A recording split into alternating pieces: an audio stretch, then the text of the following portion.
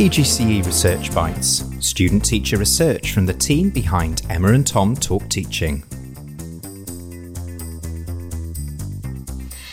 Hi everybody, I have got one of my PGCE secondary drama student teachers here, Cara Whitfield, who has put together, and I have read, an absolutely cracking assignment for assignment 1 on the PGCE programme. The kind of key guiding question of this assignment is: how can drama educators examine and improve the Welsh curriculum in order to create an accountable anti-racist space that represents the global majority? And I think before we even get into how this topic came about, how you began to break it down, I feel, well, we both feel actually we ought to acknowledge our own sort of shortcomings and limitations when discussing this topic. We are white women. I personally do not have lived experience of racism or lack of representation. However, I think, as you said in this assignment, we need to acknowledge our position, acknowledge our responsibility in this anti-racist movement, and especially due to the power that we possess as educators, we've kind of got to lean into it, but acknowledge it. Absolutely. So now that we've done that, what I want to know is how you arrived at this topic and why it was important to you, and without naming the school, the lead partnership school that you were working with. Yeah, so earlier on in this semester, we were given an excerpt from Charlotte Williams' Black Asian Ethnic Minority Community Report. We never had a chance to really dive deep into it, and that already sparked some interest. And then I was lucky enough where my senior leader is the diversity champion at the school. And so we had lots of chats, especially me being an international student. I wanted to choose a topic that wasn't just specific for Wales, but could be applicable all over the world. And racial equality and diversity and representation in curriculum seems like a global problem and not just a local to Wales hot topic right now. So it was a bit of an obvious choice for me when I looked at it through that lens, but also talking to my department and with the head of the department about our improvement plan for the next 3 years. Something we really wanted to make sure we were doing was that students from all backgrounds felt comfortable engaging with extracurricular activities. And we talked about doing a larger project about anonymized surveys, but then we saw some different issues with that as well, because you can't ask students to come out of whatever closets they may be in and identify themselves in order to participate in a survey. So we thought that maybe looking at how other countries were developing their curriculums could be a good start, and then it just kind of snowballed from there. And this assignment is specifically a desk-based study. So whilst I absolutely admire the fact that you really wanted to come at this from an empirical perspective, you wanted to gather data from pupils, this assignment was asking you to look at different sources of literature. It was a critically annotated bibliography, so that you could make some recommendations to the school to feed into that school development plan. So how did you go about selecting your sources? Why were they important as a sort of, because you only had 6 to focus on. Obviously you read a lot of other literature, so how did you prioritise those sources? How do you find them? It was tough, because at first I didn't know where to look, because it is hard to find things that are specific to drama curriculum and then also specific to Welsh drama curriculum. So that just didn't really happen for me. But I was finding pieces of literature written by theatre practitioners and other companies that I could start pulling into it.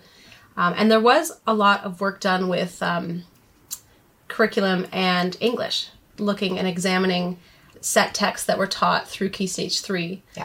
And that brought me to the WinJet site and the different things that we're looking at through GCSEs and A-levels. And it was quite apparent that there was a gap in the content that we're being given.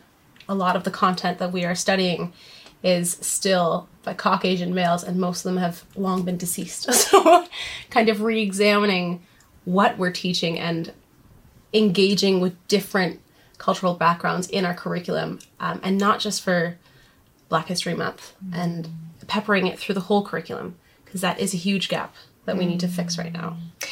Yeah, this was really fascinating for me, actually, and it timed with some research that a former colleague at Cardiff Met had done, looking at teachers' choice of text. So when teachers aren't given the set text, even when they get to choose them, there was this similar trend for various different reasons. But just to come back to your assignment, what was nice was that you had a real range in these CAB entries of sources that dealt with, like, practically how can we tackle this very, very difficult and seemingly, huge untouchable issue as classroom practitioners. Mm-hmm. What can we do when it comes to making choices for the curriculum, texts in drama specifically?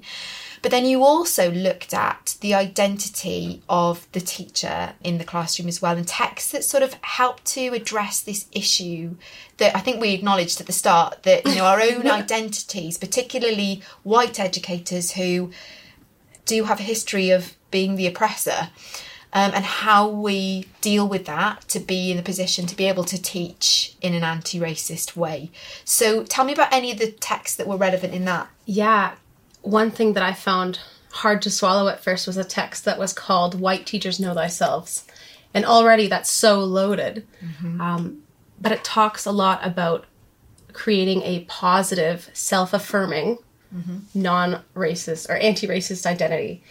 And it was so strange to hear that. But then I read through the text, and it talks about trends and how white teachers in urban areas, of course, so it's not quite specific to our context, but it's definitely transferable, had disassociated from their own identities to engage with other cultures. But then it turns into this almost self-loathing or shame when you are engaging with other people. And that's not going to be how we develop positive relationships. Mm-hmm. So we need to embrace our own culture and develop positive anti-racist identities before we can teach other things. Because if not, then, we come across issues where people don't teach anything about Black History Month because they don't know how to approach it and they are uncomfortable talking about it. And then nothing ever changes. And I know as well that obviously your identity as a drama teacher and drama practitioner and your background as well makes you somebody who looks to our pedagogical approaches, our praxis, as a way of addressing this issue as well. Mm. And you did actually find some sources that had sought to use drama pedagogies to address this issue. Tell me about those and what you found from those. Yes, there were lots of different case studies I found, and some were very successful and some were very problematic. One that I found was ingenious was Tanner, Miller, and Montgomery did a study with young children. So again, not secondary, mm-hmm. but it is still applicable, where they worked in Charlotte. And in this area, a Black man had been shot by a police officer, and it did spur a lot of riot in the area. But people came into the classroom and started doing work with symbolism. I believe what they did is they used the idea of a castle mm-hmm. and kind of led a process drama to see what would happen in the castle. Mm-hmm. And it was strange that in this castle, everything inside the castle was good and everything outside the castle was bad. And through the play and through the process drama, the teachers were noticing that children of color had much more sense of danger around them than other kids. Mm-hmm. And that symbol became a symbol for white supremacy in the classroom. Mm-hmm. And if we replace those symbols with white supremacy, it really does open up a whole can of worms. Mm-hmm. And that's just with young children. But if we brought that into a secondary classroom and dissected these symbols and had an open conversation about it and dissected things afterwards, mm-hmm. it's just one way that we can really combat these issues that are being unspoken. And what I also admired about your critique of the drama classroom in particular was that I think the words that you used was that drama as a classroom and as a pedagogical approach is not some magic solution to all of these issues. It's not some kind of magic space where, because we look at the human condition, we are able to sort of create critical dialogue around through the processes of our pedagogy. We can't put it forward as a silver bullet. Could you explain a bit more about that? Yeah, so it's not a magic space where it's just a safe space right away. We mm-hmm. can't just solve racism in our classrooms through a process drama. Mm-hmm. We really need to just have conversations.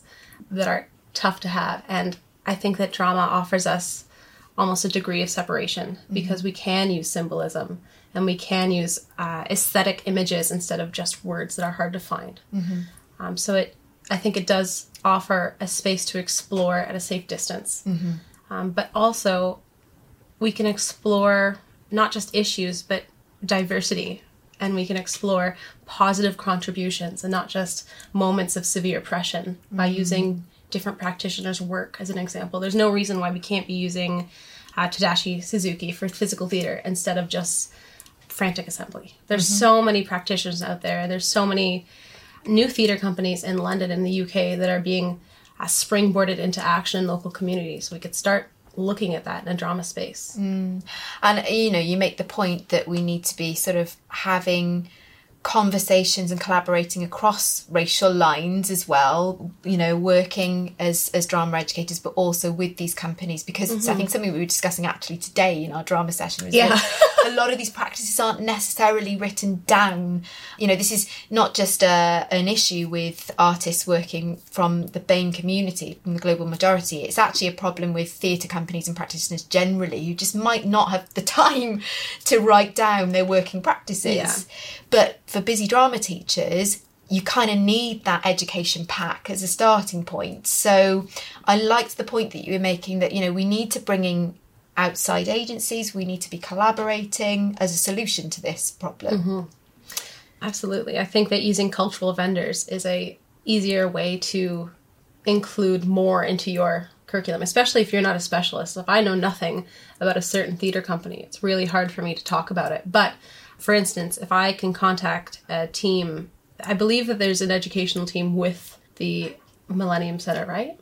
Yes, yeah, correct. Yeah, so there's an educational team there and also the Welsh National Opera. There's no reason why we can't have some members come to the school and talk, or hopefully, if the school allows it, go and see something that's a little bit different. And this is what I liked about this assignment, Cara, is that you dealt with a mixture of texts that were both sort of looking at the issue from quite a broad perspective, such as the Charlotte Williams report and these big themes that are coming out from that really seminal report, but then some, as you say, case studies where we're seeing really sort of tangible ways that we can address this with our practice as drama teachers.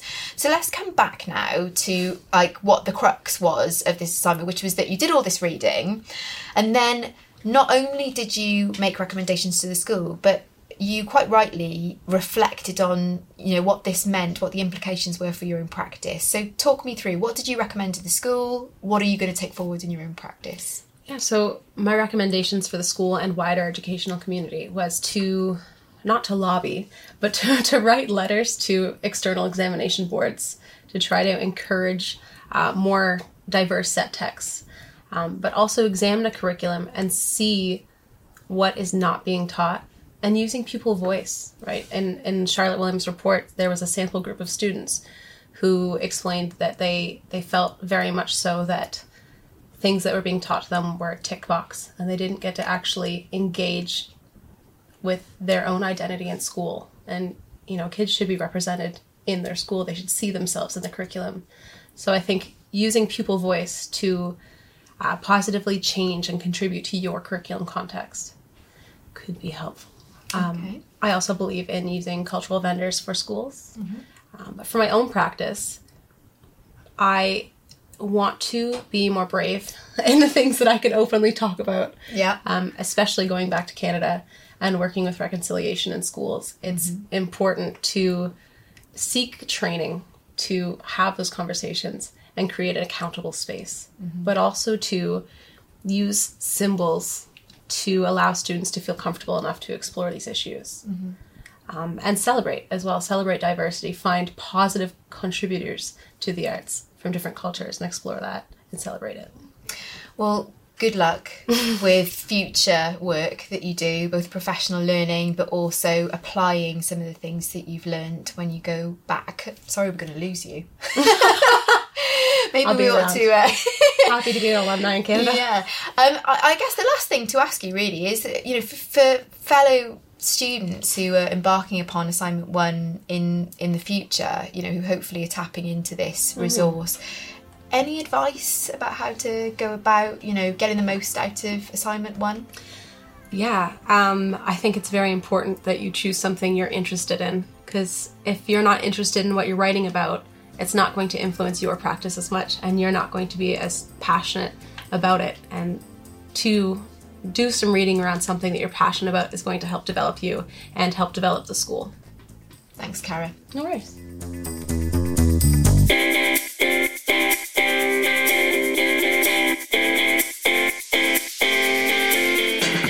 PGCE Research Bites comes from the team behind Emma and Tom Talk Teaching and is presented this week by Emma Thayer.